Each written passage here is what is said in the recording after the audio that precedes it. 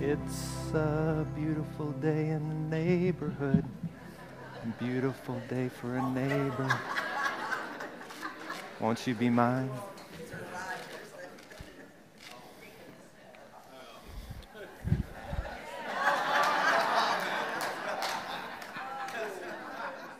I mean, how many of you grew up on that show? You just watched it and it was a little weird. There were things on there that you just were a little nervous about. But how could you not love Mr. Rogers? He was awesome. You know, he was trained as a pastor. He was a pastor, and I think the heart of what he tried to accomplish with his TV show was teaching us to be good neighbors, to notice people, to love people, and to help people, no matter where they were and what they were up to. I mean, I watched Mr. Rogers all the time. So we're going to talk about neighboring a little bit over the next couple weeks. And so I'm glad you're here. I think it's a really important conversation and discussion. And as I was thinking about my growing up and where I would sit and watch this TV show, I remember we had just ugly old carpet. It was green. Part of it was like shag carpet, but then it had trails in it, like with real tight wound carpet. Do you know what I'm talking about? It was like Berber in trails, and we'd run our cars, like our Matchbox cars, through it, and then it had shag carpet. We had green carpet in the living room, and downstairs we had yellow carpet. It was beautiful. And in the nice room, we had blue carpet. I have no idea how it all fit together, but we had all these different colors from the 70s. And so I remember sitting there, and I got to thinking about my neighborhood and where I grew up. And I'm going to have you think for just a second, and you can even talk to your neighbor if you can remember. Can you remember the name of the street and maybe even the address of where you grew up as a child? So where you spent your most time as a child. Can you remember? And your phone number? Some of you, even your phone number? And can you name any of your neighbors? So go ahead and share with somebody around you if you can do that. Any of your neighbors?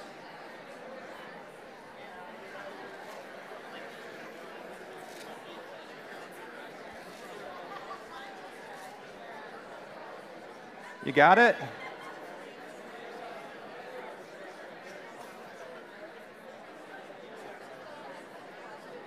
(205-987-7759). That was my telephone number. 205, and I grew up in Alabama, and no, we did not still have shared party lines. Some of you are wondering, in Alabama, did we have the shared party lines? No, we didn't at that time. But I got to thinking about where I grew up, and this is actually the street that I grew up on. It's called Burning Tree Lane.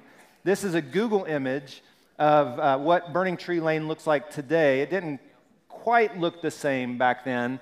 4206 Burning Tree Lane. That arrow is pointing to my house, and they have added on a number of times since we lived there. It was much smaller when we lived there. There's a lot of cars in the driveway. We only had one car when we first moved in. And I started thinking about this, like where I grew up, and I tell you, when you start thinking about where you grew up, your mind can go in a lot of different directions.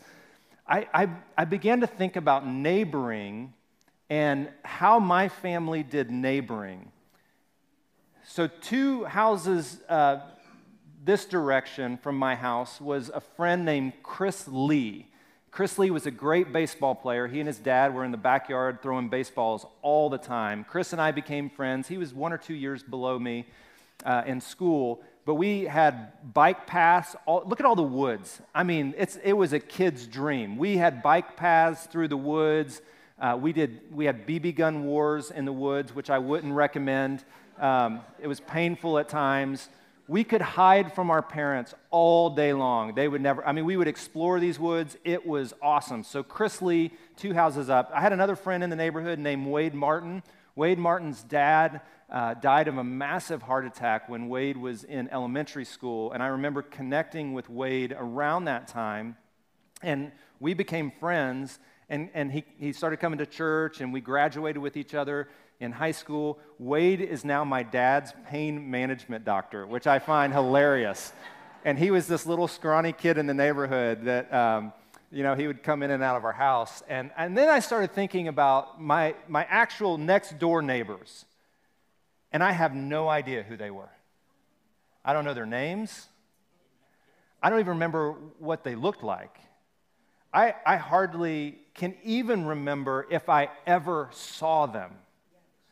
So I know Chris Lee, and I know Wade Martin in our neighborhood, and I might have known a couple other kids running around. I might have gotten in a fight with Chad Kirkpatrick at the bus stop one time, which was up on Wooddale Lane. But I didn't know who lived next door to me, and I started thinking about, why did I not know my next door neighbors? How could it be that I didn't even know their name?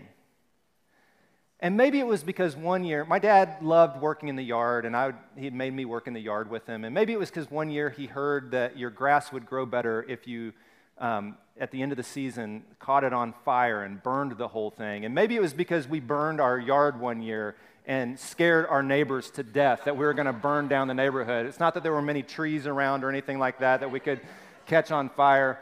And I remember out there with the hose, just watching the grass burn. It was the worst idea my dad ever had. Because then we couldn't walk in the yard, because then we'd get black stuff on our shoes, and you couldn't go in the house. And I was like, maybe that's why our neighbors didn't talk to us. It's because of that. Or maybe it's because my dad was a pastor, and people don't talk to pastors because we make people really nervous for some reason. I mean, I do. I make you nervous. Just like if you sit next to me on a plane and you find out I'm a pastor, I love to ask questions like, what do you think about God? Talk about a showstopper. That's it right there. People ask me, what do you do? And I'm like, I work in nonprofit. What do you do in nonprofit? I'm a public speaker. Where do you speak? Lots of places. I mean, I try as hard as I can not to answer that question, because then people are like, oh, okay. They put on their headphones and locked in. I'm like, why did I not know my neighbors? Neighboring is such an interesting and important concept, even in Scripture. And so, like, throughout Scripture, the concept of neighboring is a beautiful thing. And so we're going to track that a little bit, and I'm going to challenge you the next 2 weeks to get to know your neighbors. Now, some of you are like, I'm out already. And you might say, our neighbors caught their grass on fire, and so we're definitely not going to get to know our neighbors. We don't have grass around here, so you don't have to worry about that as much. But I'm going to challenge you to get to know your neighbors, because I think it is central and core to what it means to follow Jesus. Have any of you read the book Outliers by Malcolm Gladwell? Anybody read the book Outliers? Fascinating book, and it begins with a study that was done in a city called Roseto, Pennsylvania. Have you read this? Does anybody? I see some of you saying yes. So let me give you just a quick little idea. The Roseto Mystery, and Malcolm Gladwell said that this little city was an outlier. And here's why it was an outlier, and I just want to make sure I get this right. In the 50s and 60s, some doctors in this area began noticing some things about all the people who lived there. For example, virtually no one under the age of 55 had any sort of heart disease. When heart disease was rampant in the United States, in this little city, hardly anyone under the age of 55 had heart disease. Of those who were 65 and older, the death rate due to heart disease was half of what it was in the United States. The death rate was half of what it was throughout the United States. We should pay attention, right? Like, what was it about these people? The death rate for other health-related issues was 30 to 35% lower than everywhere else in the United States. Fascinating. This was an outlier kind of a community. So they began all these studies to figure out, why is this the case in this little city? There was no suicide on record. There was no drug addiction, and really virtually no alcoholism in this little city. So they studied, they took blood samples, they watched. They said, okay, it's got to be the food. They got to be eating something that's helpful. They ate terribly. I mean, they were from Italy. They ate horrible. When they started looking at what they ate, I mean, it was just horrible. And so they said, well, it's got to be the yoga studios. They've got a lot of yoga studios in the village. They had no yoga studios. They didn't see people up running in the morning, so it wasn't like this health exercising kind of a craze, none of that. And so they began to think, oh, there's other health things. They were all smokers. No heart disease, no suicide, no drug abuse, no alcoholism. And it's not the food, it's not the exercise. They actually smoke. What is it about this group of people that kept them living longer than everyone else? You know what it was? Community. The medical doctors that did the research, they were almost laughed off the map because they would come to medical conventions and they would kind of present their findings and people were like, that's crazy. They were asking questions like, how well do you know your neighbors? How well do you know your family? How long have you lived in this city? Because they began to see a connection between the community, the families, even a connection to a church. Now, I know you're like going to roll your eyes at that one. You got to say that, Matt, because you're the pastor, we're in church, all of that. But seriously, all these connections, they began to see these were the reasons these people were living longer. And the funny quote, I find it an interesting quote, is, you know, in the report, they said, these people were dying of old age. That's it.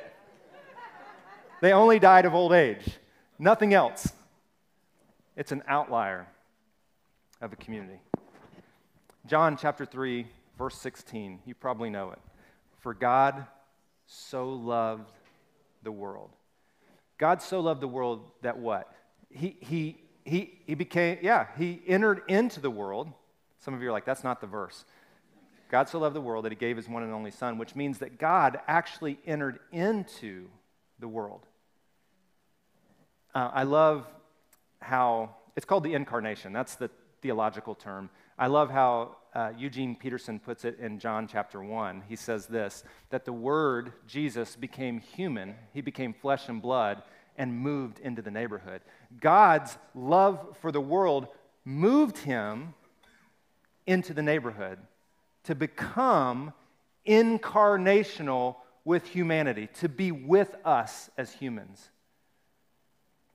And as followers of Jesus, the call to us is to move into our neighborhoods, not just physically living in our neighborhoods, but to be with people, the very people who are all around us each and every day. Now, you can think of some different things when we talk about this. You can think about your places of work, which those are your neighbors too. Your places of work, those can be your neighbors. What I don't want us to do is discount the people we actually live next door to, because that's what we tend to do.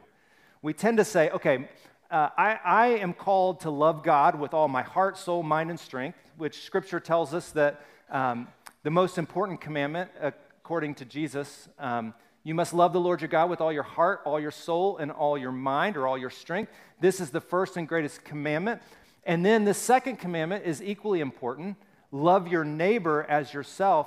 And what is like common to humanity is to decide who exactly is my neighbor, because we want to know who do I need to love to be okay with God and who do I not need to love.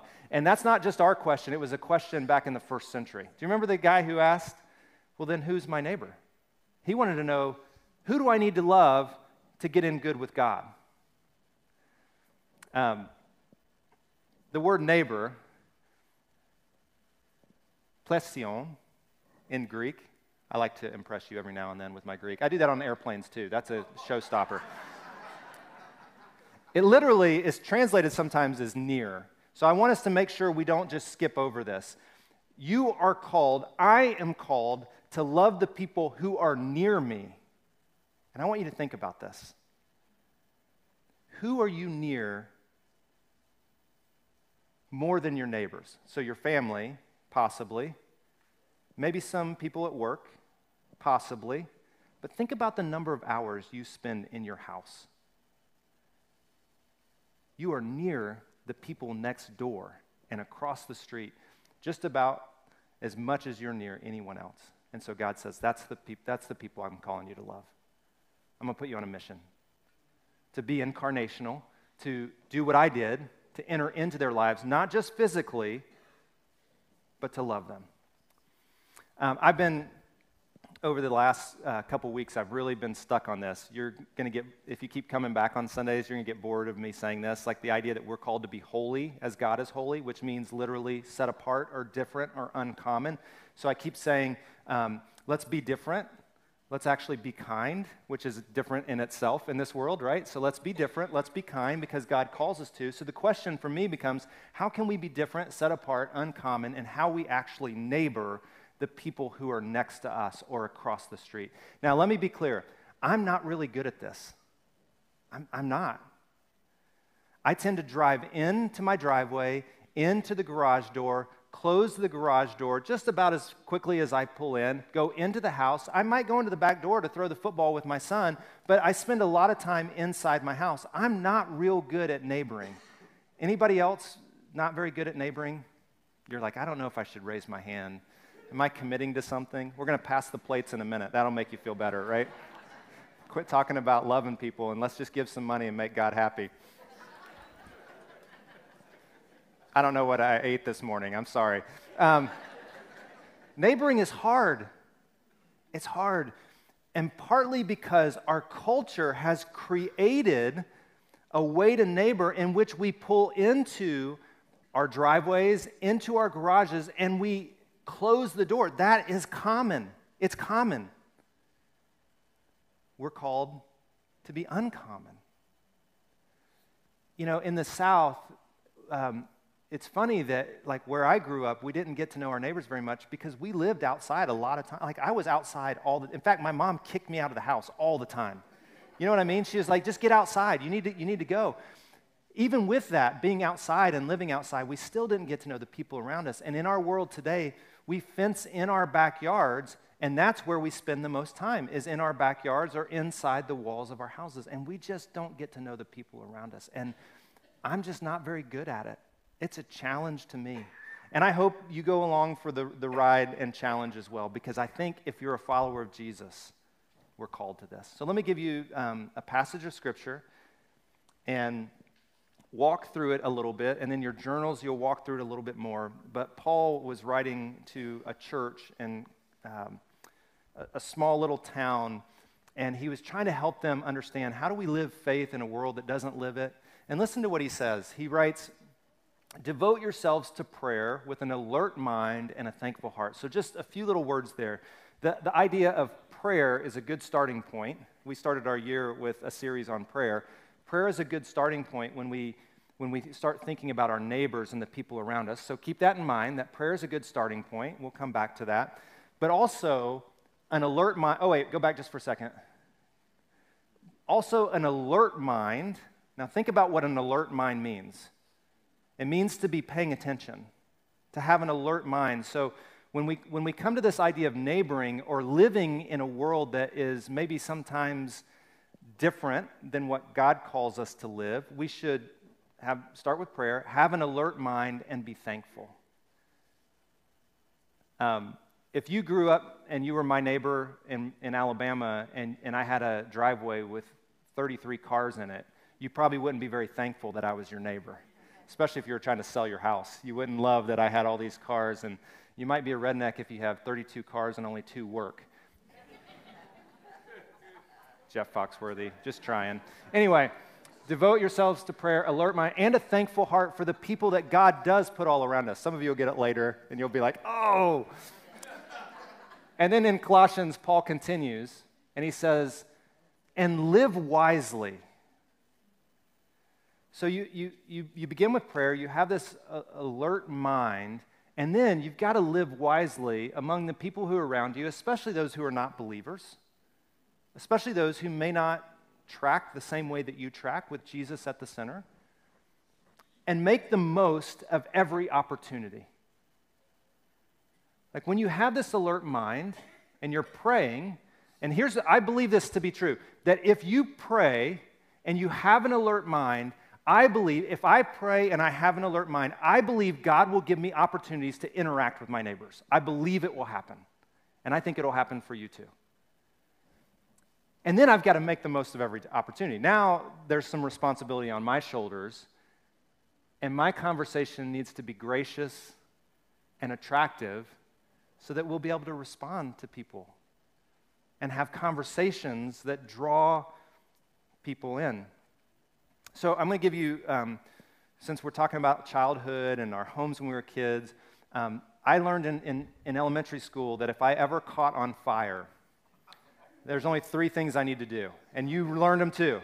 They are stop, drop, and roll. Yeah, you got it. You got it down. Stop, drop, and roll. So when it comes to our neighbors, here it is. I want you to remember these 3 words. Look, listen, and learn. Look, listen, and learn. That when we begin to look and see our neighbors, and when we begin to listen and learn from our neighbors, their different stories, then all of a sudden we begin to have an opportunity to love them in ways that we've never loved them, enter into relationship with them in ways that we've never done. So look and listen and learn. James, one of our favorite passages around here, is be quick to speak and tell the truth. Oh, wait. Be quick to listen, slow to speak, and slow to get angry.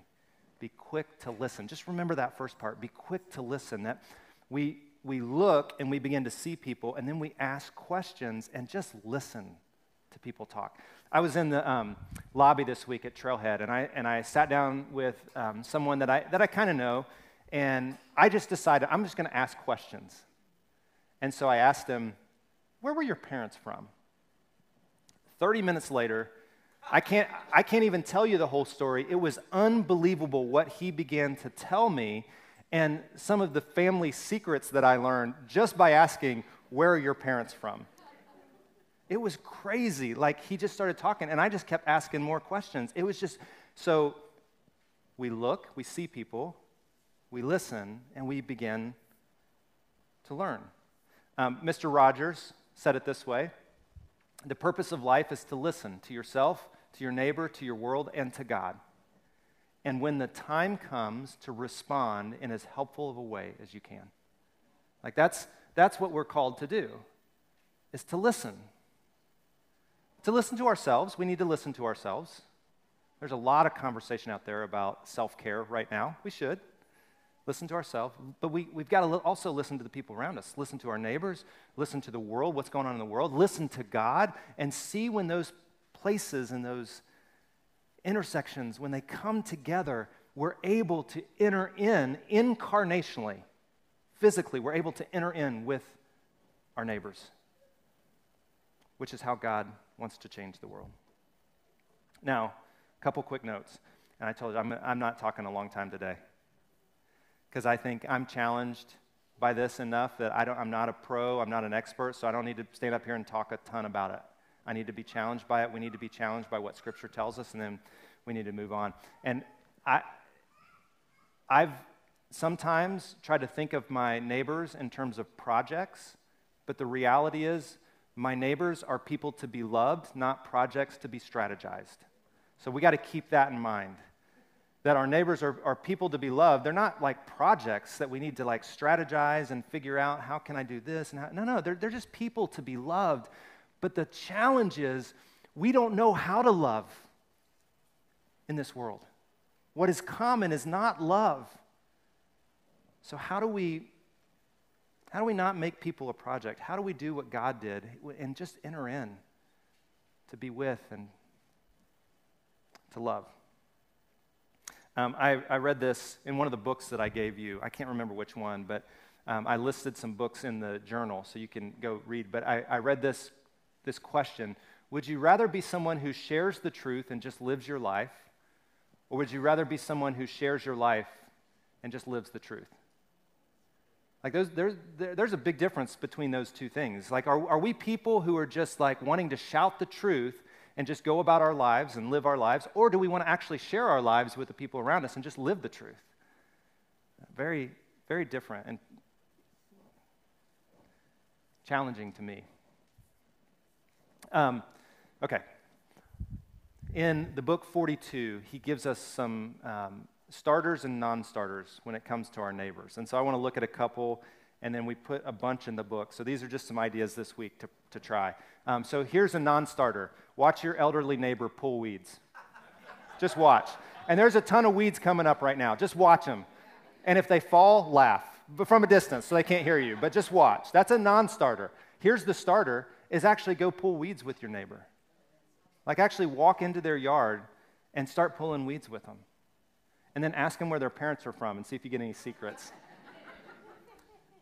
Here's another one. Take out AirPods and talk to others on a walk. That's actually a starter, not a non-starter. To actually take out your AirPods and talk to people. And the non-starter is to wear headphones and do not make eye contact with anyone when you go on a walk. Just keep your head down, headphones in. If you don't make eye contact, maybe they don't even see you. Like, you just keep walking.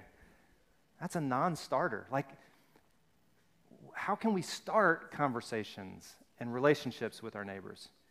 So here, I'm going to continue this list a little bit with ways to intentionally neighbor. What would it look like if you just made a decision to go on a daily walk down the street and back? So, I mean, I don't know how long your street is. Some of you live on longer streets, like in Fountain Hills, and they're winding and up the hill and down the hill. I know all of that. But what would it look like? How long would it take you? 10 minutes maybe, just to walk down the street and turn around and walk back? And so here's the idea. Pray for the houses as you walk by them and see if God doesn't bring someone outside or a car in as you're walking by, or if there's an elderly neighbor pulling weeds. And I know it sounds silly, but like, what if you just made a commitment? I'm just going to walk down my street and back every day and just see if anything happens. I can pray for the people. I can even wave. I know it's hard to wave, but wave and say hi. Actually, we all, in this area, I hear this all the time, that we're a friendly people. That's awesome. When people come from out of town, someone just said to me this week, he said, people here are so friendly. They say hi, and they smile. That's awesome. We should do that. Pray for the house as you walk down. Drop random gifts or not so random gifts. So if there's someone on your street, like if you notice, you've never noticed before, but the lady next to me, her husband passed away, I think, years ago. And so what would it look like for me to just drop off some flowers, like on Valentine's Day? I didn't do that, but like, how simple would that have been just to notice and to drop something off on their doorstep?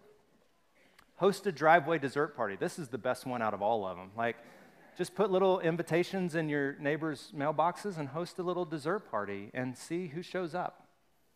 Okay, good, right? You got it. They asked Jesus, what's the most important thing? What's the most important law? What do I need to do? That's our question as humans, isn't it? Tell me what to do. And here's what Jesus said. Love the Lord your God with everything you got. Give him your heart, give him your mind, give him your attention, give him your affections. But the second is equally important. Jesus said that. It's equally as important. Love your neighbor as yourself. If you do these things, you find life. Seems pretty important to me, right? All right, that's it.